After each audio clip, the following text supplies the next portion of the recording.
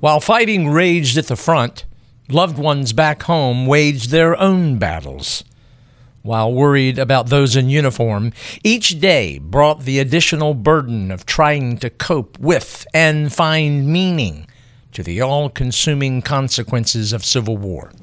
Here, the efforts, the people, and personalities of those on the northern home front. The last 5 letters of history spell story, and that's exactly how history should be taught. Numbers and dates have no soul. Such presentations fall flat, for history is alive and relevant. Welcome to Threads from the National Tapestry, stories from the American Civil War.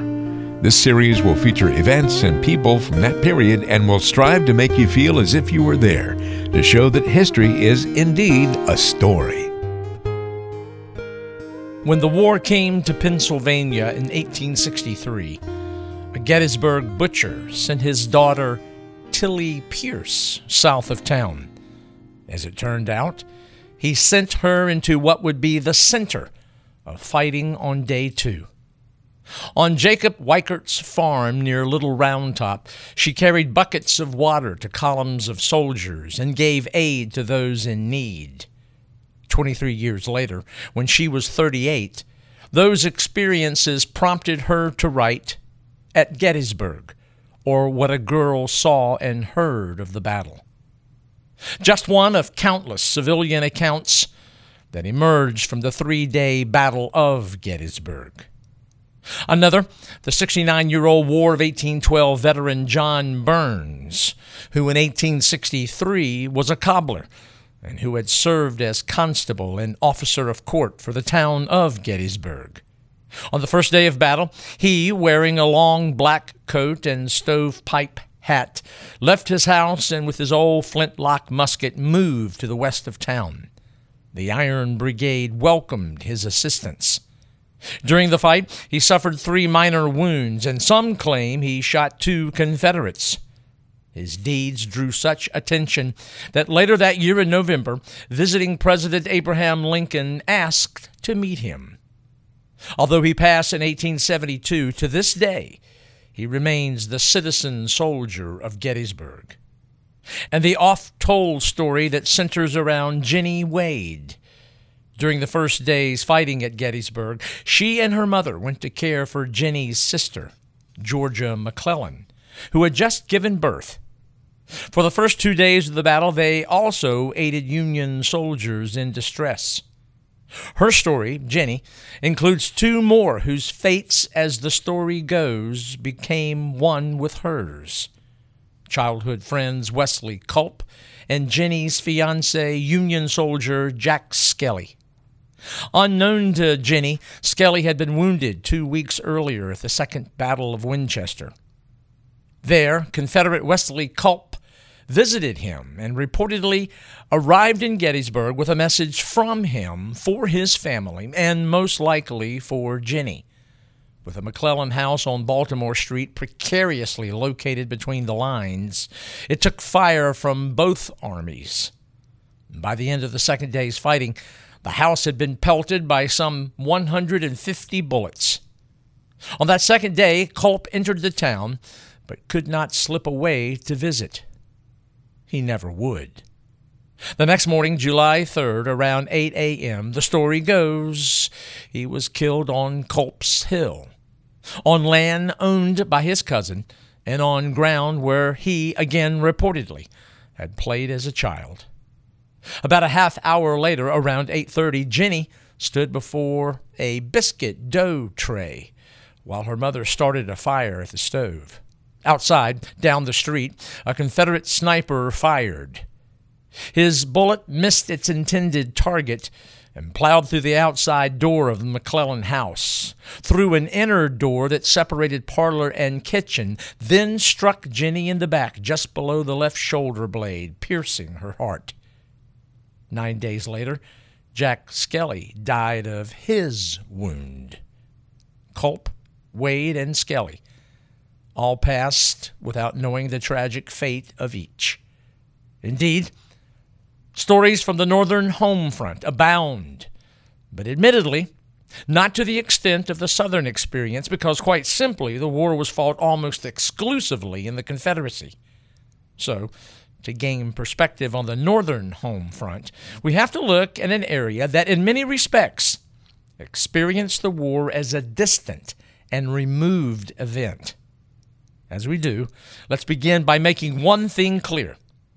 Despite what many are told and believe, the North was not united in its support for waging the conflict. For example, August 1861, Stepney, Connecticut. Under a banner that read "Peace," and in protest of the unrighteous war, citizens gathered. Just as the main speaker stepped forward, a column of carriages, horsemen, and shouting pedestrians appeared from neighboring Bridgeport. Supporters of the war effort, confrontation morphed quickly into clash. Driving the peace faction away, the mob returned to Bridgeport, where they marched the Bridgeport Farmer, a pro-Southern paper, and destroyed its press. Another reality, at the beginning of the war in both North and South, local, state, and regional allegiances were far stronger than national. Mr. Lincoln's Union, 20 million people spread over 21 states at the beginning of the war, was a region of great expanse, and in particular, in the midst of great change. 1/5 of its population foreign-born, enough to create tension with native-born. The black population, slightly less than 1%. Predominantly rural, 3/4 of the Union's population in 1860 still lived on farms or in small towns, but a major shift to the cities was underway. Despite the fact that the majority were farmers, mechanization was the rage. So much so that, again in 1860, manufactured products first surpassed the value of farm products. It was in the Northeast where developing industries flourished, 6 times as many as the South, and almost 12 times as many factory workers. Massachusetts alone produced 60% more manufactured goods than the entire Confederacy. In food production, the Midwest contributed enough to feed the North's 20 million, and with the surplus, those in Europe. Linked by some 22,000 miles of rail, the Northeast and Northwest were tied economically. But from the agrarian Midwest, particularly Ohio, Illinois, and Indiana, 3 who had traded with the South, came dissent. Its human embodiment was Clement Vallandigham. When the war began, he, at 40 years of age, was in his second term as a Democratic congressman from Dayton, Ohio. Like his nation, his party, the Democrats, were split. War Democrats supported the war, and peace Democrats, Copperheads as they were called, denounced Lincoln's war policy, emancipation, and demanded a negotiated peace. Vallandigham, called Valiant Val, the Midwestern sectionalist and states' right champion, believed slavery was constitutionally legitimate and wanted to preserve, as he put it, the Constitution as it is, the Union as it was. Republicans and War Democrats most certainly noted his stand when in 1862 he introduced a bill to imprison the 16th President of the United States. In spring of 1863, while running for governor of Ohio, his anti-war, anti-administration blasts ran afoul of the new commander of the Department of the Ohio, Major General Ambrose Burnside. Headquartered in Cincinnati, Burnside warned, and when Vallandigham ignored, Burnside acted. At 2 a.m., on May the 5th, 1863, Union soldiers smashed down Vallandigham's door and, under guard, escorted him to Cincinnati. There, the next day, he stood trial before a 9-man military commission, which found him guilty and sentenced him to a military prison for the duration of the war. President Lincoln commuted the sentence, but did banish him to the Confederacy, where no one there really knew what to do with him. In June of 63, he eventually boarded a blockade runner in Wilmington, North Carolina, made his way to Bermuda, and then to Canada. Yes, the war did not unite all 20 million. And in that divided realm, rumors of secret societies were rife. One was the Knights of Golden Circle. Founded in 1854, it was committed to the extension of slavery into territory that would encircle the Gulf of Mexico coast. Lodges were reported everywhere across the North. Its significance was not so much that it undermined the war effort, but groups like these did create a climate of fear which chipped away at civil rights. Like in Haverhill, Massachusetts, where the editor of a pro-Confederate weekly was tarred and feathered and carried through town on a rail. His life threatened, the mob forced him to his knees to apologize. That incident was not isolated.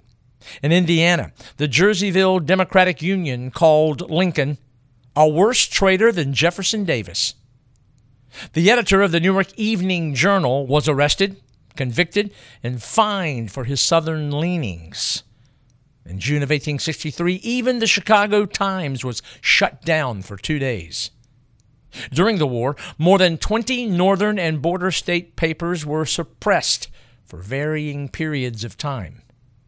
Lincoln eventually relaxed restraints, but as for citizens, between 1861 and 1863 alone, Union authorities arrested some 13,000. No question, the first months of unprecedented civil war brought unprecedented executive power. Example, on April the 27th, 1861, Lincoln suspended the writ of habeas corpus in Maryland. The announcement of a draft of militiamen in 1862 sparked arrests. One was 60-year-old Congressman Dr. Edson Olds of Lancaster, Ohio. In September of 1862, opposition was so severe. On the 24th, Lincoln suspended the writ of habeas corpus throughout the Union, and reaction was swift. In a Maryland court, Chief Justice Roger Taney ruled that the president had overstepped his constitutional bounds. Like Andrew Jackson back in the 1830s, Lincoln ignored the decision. For the record, neither the Supreme Court nor Congress curbed Lincoln's power during the war. The North's most troubling issue was what to do with African Americans and the institution of slavery. Again, the North was not a united bastion for emancipation, for equality. Except for the most enlightened whites, blacks were thought shiftless and inferior.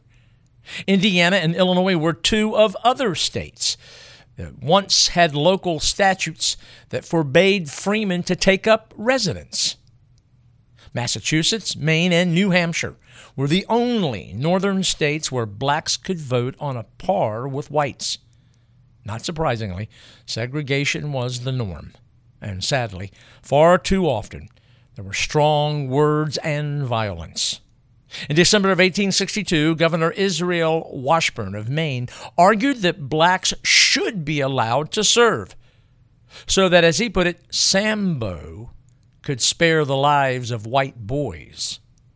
On the issue of slavery, the president, not wanting to antagonize slave-holding border states, moved cautiously. He first proposed that border state slaveholders receive a $400 compensation for each freed slave, and suggested that those freemen should receive federal assistance in relocation outside the country. Now, Congress did, the same month as Washburn's suggestion, abolish slavery in Washington City. But D.C. slaveholders were compensated, and relocation to another country was again suggested. One northern city had strong economic ties with the South, and that was New York City. With an 1860 population of 816,000, the nation's most populous, its Wall Street was quite honestly the South's broker and banker. 1/3 of the nation's exports and 2/3 of its imports moved through New York City's harbor. And not surprisingly, more Southern cotton moved through New York City than any other Atlantic seaport. So much so that in January of 1861, Mayor Fernando Wood urged New York City to declare itself a free city and do business with both sides. Even though New York State had outlawed slavery, New York City was a hotbed of pro-slave sentiment, and along the 4-mile avenue known as Broadway and throughout the city, the potentially troublesome Democratic Party ruled. Most of the city's 13 papers were anti-Lincoln, but that did change when Confederate shots were fired on Fort Sumter. Answering the president's call for troops by the end of 1861, the city did raise 50-plus regiments and did so despite abundant rumors that the absence of Southern cotton would mean the sprouting of grass in New York City streets. Indeed, the South owed $300 million to Northern merchants, an amount that largely had to be written off. At the start, times were bad. Obviously, Southern customers dwindled. Banks that depended on cotton collapsed. And with the Mississippi closed to Northern traffic, the economic mood up north was gloomy. All that meant that, again at first, there was financial crises.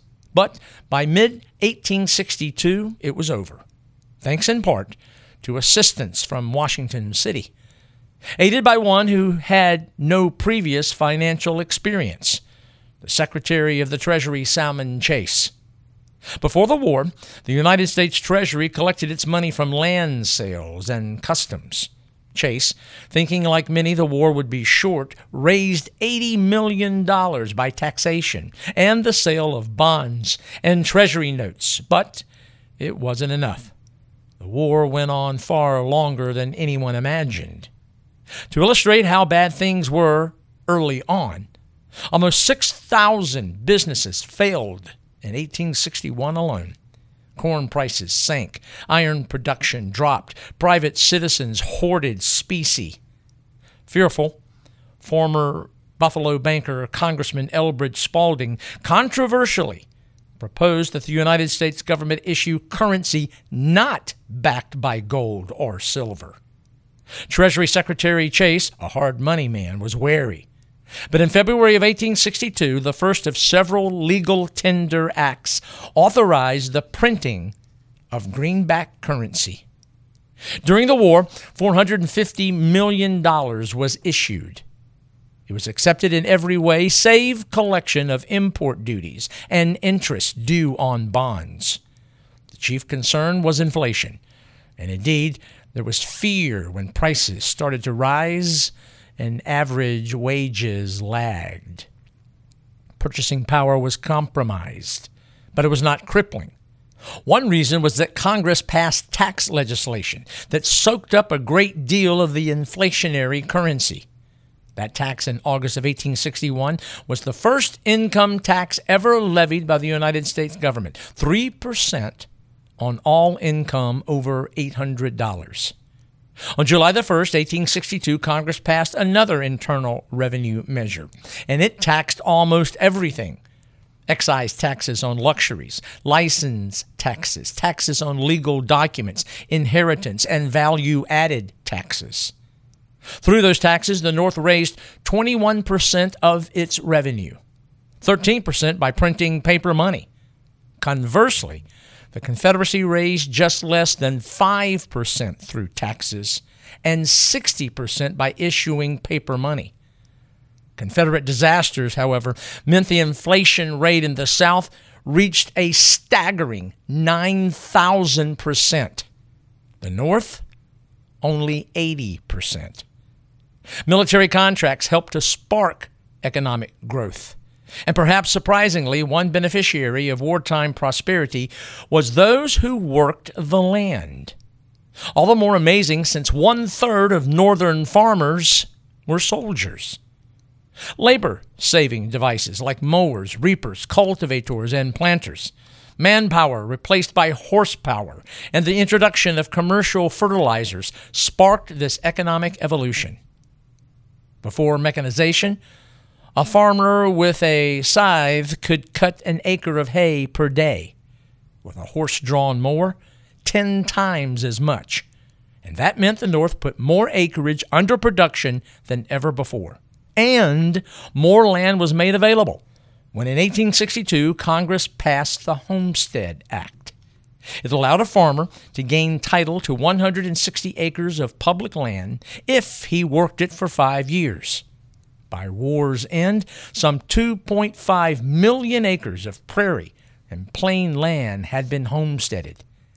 15,000 new farms were set up in Minnesota, Wisconsin, Iowa, Kansas, and Nebraska, and that led to record wheat production in 1862 and again in 1863.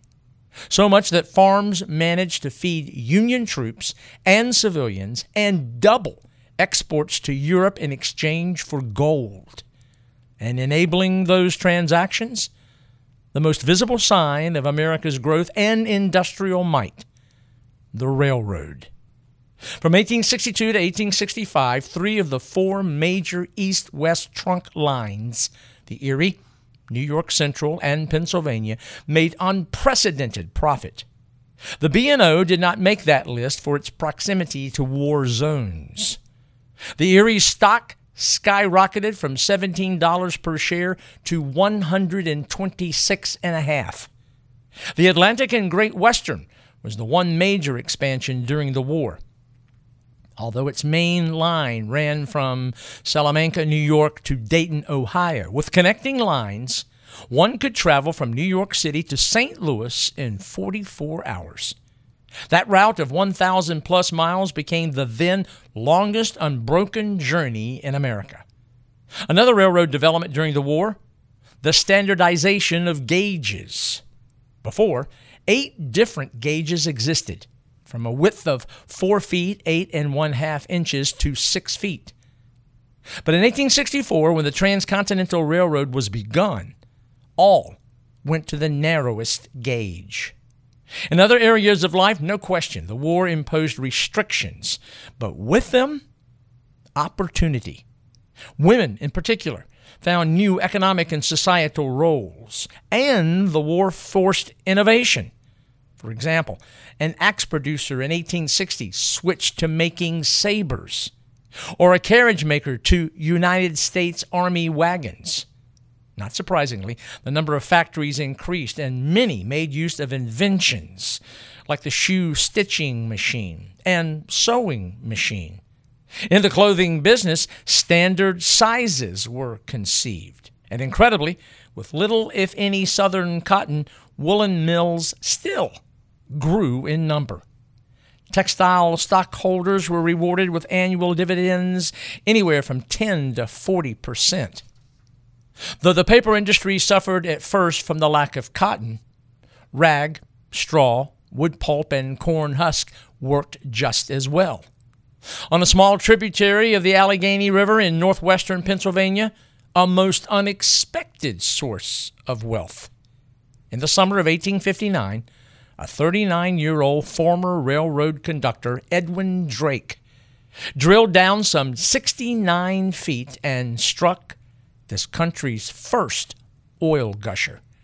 He got 20 barrels a day, and soon thereafter, Oil Creek had 74 new wells. At first, there was overproduction, but by the end of 1862, prices soared. One owner made $2.5 million in 15 months. Yes, even in Civil War, there was money to be made, and certain enterprising individuals jumped into the frenzy. Like a young Scot named Andrew Carnegie, who at 12 years of age first came to America in 1848. Here in the States, he worked as a bobbin boy in a textile factory.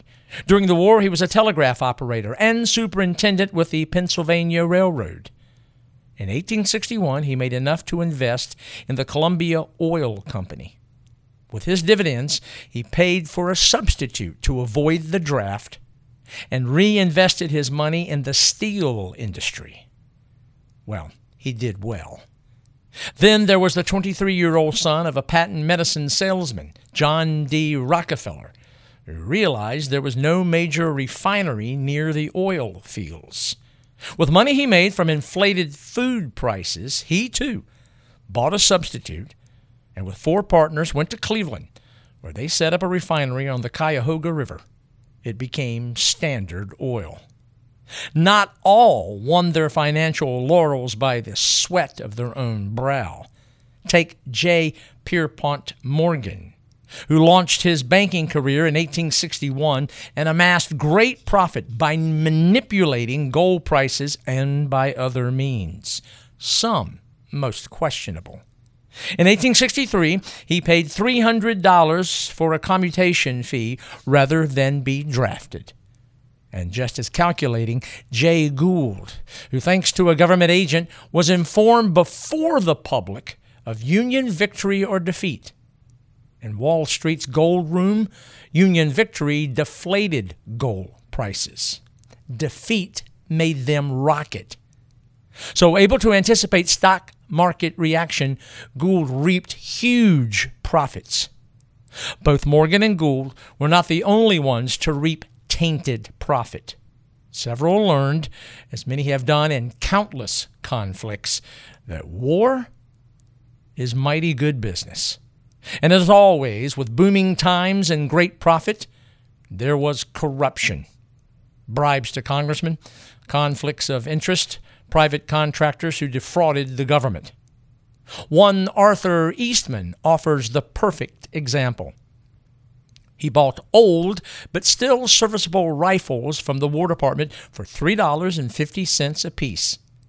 Then sold them to a Simon Stevens for $12.50 apiece, who in turn sold them back to the War Department for $22 apiece. Bottom line, 600% profit. Corruption also came in the form of trading with the enemy. Not only Union generals slipping stocks of cotton northward. One woman in Tennessee was stopped as she made her way toward Confederate lines. Under her skirt and tied to her girdle, authorities found 12 pairs of boot, each stuffed with medicine and whiskey. In fact, we today have a term from the period that originated from fraud. Some contractors sold flimsy material that literally fell apart in the rain. The material was called shod, and thus we use the term shoddy for poorly made products. We believe that 1/5 of all United States Army purchases were indeed tainted by corruption.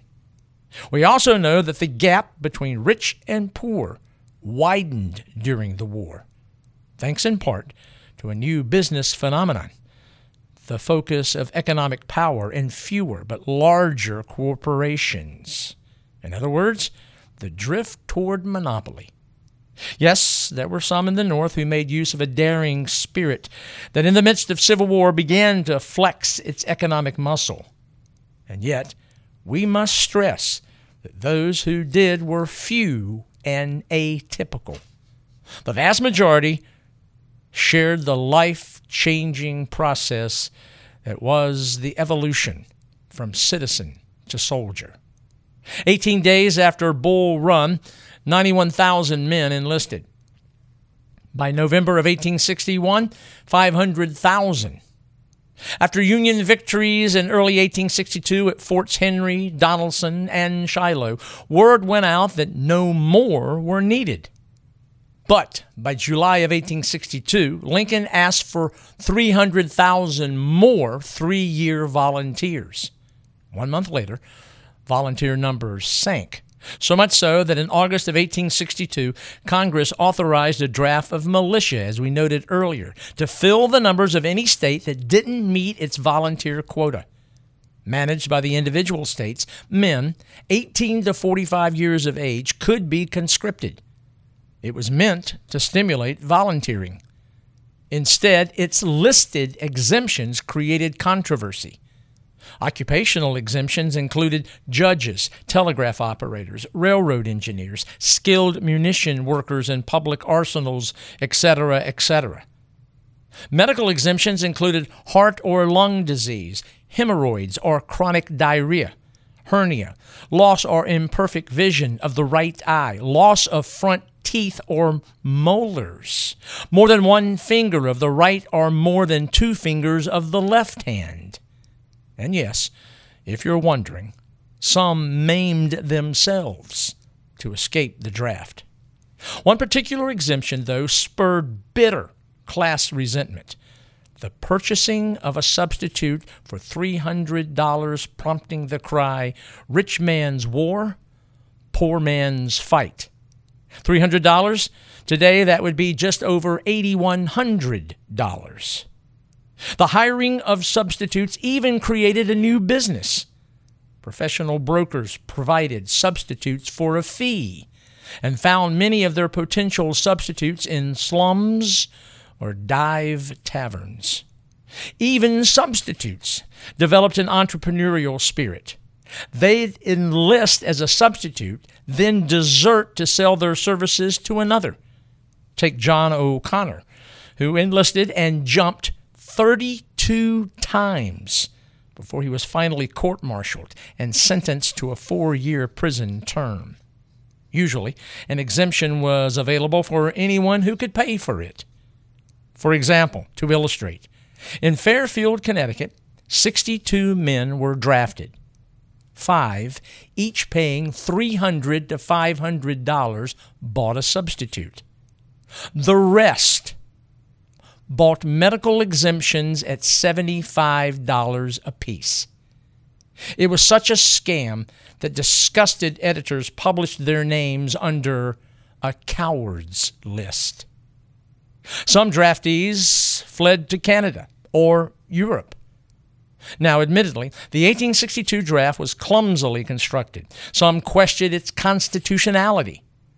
Future drafts would be administered in Washington City, and that came in 1863 with a call for another 300,000 men. Exemptions this time included those physically unfit and insane. The insane inclusion prompted a Pennsylvania editor to remark that the measure was, as he put it, unquestionably for the benefit of the abolitionists, who are all as crazy as March hares. And yet again, there were exemptions for those who could provide a substitute or pay a $300 commutation fee. Though the fee was finally dropped in 1864, the United States' first draft was extremely controversial, tough to administer, and wide open for unbelievable schemes to escape the fate of the draft as defined by the lottery wheel. Some rubbed sand in their eyes to feign conjunctivitis, smoked or drank heavily to produce symptoms of heart disease. Some hired mothers, in quotations, to testify they were needed at home. Draft officials were bribed. Enrollment officers were bought and bullied. And many times, if one found himself on the draft rolls, he took out his frustration on those he blamed for the war itself, African Americans. As the Meadville, Pennsylvania Crawford Democrat put it, the common worker of the North was willing to fight for Uncle Sam, but not for Uncle Sambo. And in large cities where black ghettos existed, angry northern blue-collar workers violently targeted them. By 1862, there had been violence in half a dozen northern cities, in Brooklyn, Detroit, Cincinnati, Buffalo, and the setting for Martin Scorsese's 2002 film, The Gangs of New York. There, in New York City's 5 Points, and during the summer of 1863, it exploded. Only 8 days after the Union victory at Gettysburg, 1,236 names were drawn from several precincts in the city. The next day, Sunday, July 12th, along with a list of the casualties from that battle, the names of those drafted were published in the morning papers. The common New Yorker and the lowly Irish, those who couldn't buy their way out, blamed African Americans for their misfortune. And on Monday the 13th, they reacted. And it was ugly. An estimated mob of 3,000 to 5,000 on 3rd Avenue and 46th Street headed for 2nd Avenue. Any black found became a potential victim. Another mob gathered on 5th Avenue and 43rd Street. They surged toward the orphan asylum for colored children. With incensed shouts of racial invectives, they attacked, looted, and burned the orphanage to the ground. Amazingly, the 237 children housed there, all under the age of 12, escaped. Authorities reacted to the crisis, but their numbers were wanting. On July the 14th, Colonel Henry O'Brien, who led a military detachment, was cornered, beaten, and stoned to death by the mob. His lifeless body was then dragged through the streets. The city, a stage for angry, violent, racial, and class war. Blacks were hunted down, lynched. 5 veteran regiments, including the famed 7th New York, were dispatched. Artillery rolled in, and right down 5th Avenue, rounds of canister were fired into surging mobs. By Thursday the 16th, with 4,000 soldiers in the city, the worst riots in the history of this country finally sputtered out. In 4 days, some 119 were dead, 306 injured, and $1.5 million in property damage. 1 month later, the draft resumed there, but this time with 43 regiments in the city. Smaller draft riots did occur elsewhere, the most noteworthy in Boston, but nothing matched New York City. In retrospect, the 1863 draft was a disaster. 292,441 were called. 13% failed to report. Of the 87% that did, 65% received exemptions. Therefore, 88,171 names remained. Of those, just under 60% paid the $300 commutation fee. Thus, the 1863 draft netted 35,883, and all but 9,881 were substitutes. The draft was resorted to again in the spring and fall of 1864 and spring of 1865, and those were just as unproductive. In all, less than 2.5% who served in the Union armies were drafted. Another 5% or so were hired substitutes. Without question, it was the most controversial aspect in the North during the war. But what of the majority who, with loved ones far away, supported the war? Those who genuinely wanted to help, to serve in some way.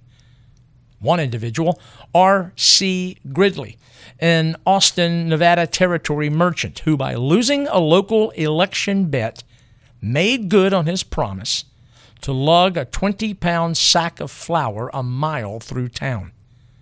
When he emerged from his store on April the 20th, 1864, a crowd and band had gathered to watch him. After the deed was done, all gathered in a local tavern where Gridley decided to auction off his sack of flour, then turned the proceeds over to the U.S. Sanitary Commission, which directed medical supplies and services to Union soldiers. On the spot, his idea expanded. Someone could buy his sack, then give it back to him, and he could sell it again and again. That afternoon of the 20th, he collected $4,000 and decided to take his plan on the road. At a mining camp near the wildly successful Comstock Lode, he took in $6,000. In Virginia City, he collected $13,000. And in Sacramento and San Francisco, another $5,000. Eventually, he and his sack of flour made it to St. Louis. Gridley collected over $70,000, just one of thousands who contributed to the war effort. However, despite good intent, efforts did on occasion go awry. For example, hundreds of ladies made thousands of havelocks and sent them to the front. The donated apparel was intended to hang downward from a kepi to protect one's neck, but it stopped when the women realized the men, unsure what to do with them, were using them as nightcaps.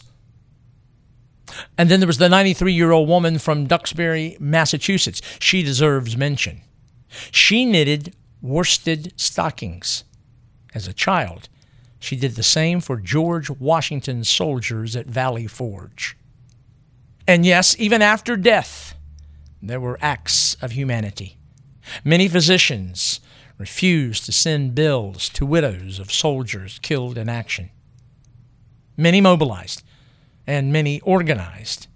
Mary Livermore, George Templeton Strong, Elizabeth Blackwell, the first woman trained as a physician in the United States, and others re-energized an organization that Florence Nightingale first created during the Crimean War. In this instance, our own version in this country, the United States Sanitary Commission. Its mission? To pull together all the far-flung local and state societies and place them under one central authority. Frederick Law Olmsted, the man who designed New York City's Central Park, was the Commission's first executive secretary. His and the organization's first and most extreme challenge was to overcome the stagnant leadership of the United States Army's Medical Bureau. That finally done, the Commission organized a corps of sanitary inspectors who traveled from Union camp to camp. There, the organization distributed some $15 million worth of stores to United States soldiers in the field and even in Confederate prison camps. Its organized wagon trains were known as flying depots. From them, a remarkable transport service to evacuate the sick and wounded from war fronts. Commission member Dr. Elisha Harris designed a hospital car in which litters were supported by rubber cords. And those cords minimized jostling that made transporting the wounded tortuous. Among their many contributions, the Sanitary Commission also launched campaigns to collect and distribute potatoes and onions, which, when eaten raw, proved a cure for scurvy. They set up a claims office to help soldiers that sought pensions or back pay, set up canteens for soldiers on troop trains, established soldiers' homes which served as temporary lodging for men in transit, and published a directory of patients receiving treatment in every general hospital. A stat to showcase the Sanitary Commission's invaluable aid. At Gettysburg alone, the Commission distributed more than 60 tons of food and a multitude of items that included 10,000 shirts, 4,000 pairs of shoes, and 110 barrels of bandage material. Donations, however, kept the Commission on its feet for only so long. Eventually, money-making schemes were required. Mary Livermore and a colleague, Jane Hoag, came up with a perfect idea, the Sanitary Fair. In various northern cities, solicited articles were displayed and sold for charity.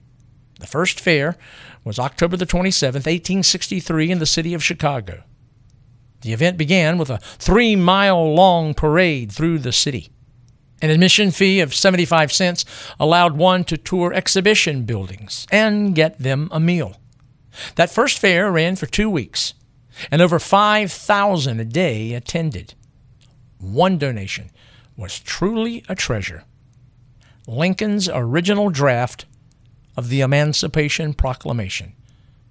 It sold for $3,000. All told, the organizers of the Chicago Sanitary Fair netted more than 3 times their goal. And so successful was the Chicago Sanitary Fair, others copied it.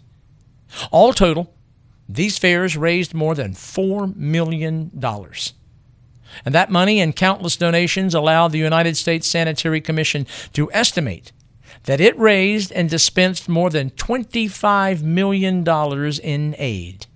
The total from all sources of aid came to at least $70 million. Such was the lasting effort of civilian relief, a factor that did help to unify the Northern population. Though the North and South were at war, there was one element on both home fronts that was universal: common people with loved ones far away. Those who opened letters to hear from their own from the front, or congregated before newspaper offices and general stores to read the posted news of battles and scan the casualty list, praying that a name would not be found. In that respect, in both North and South, as in all wars and regardless of nation and century, the majority, the common folk, living in a divided land, were truly united.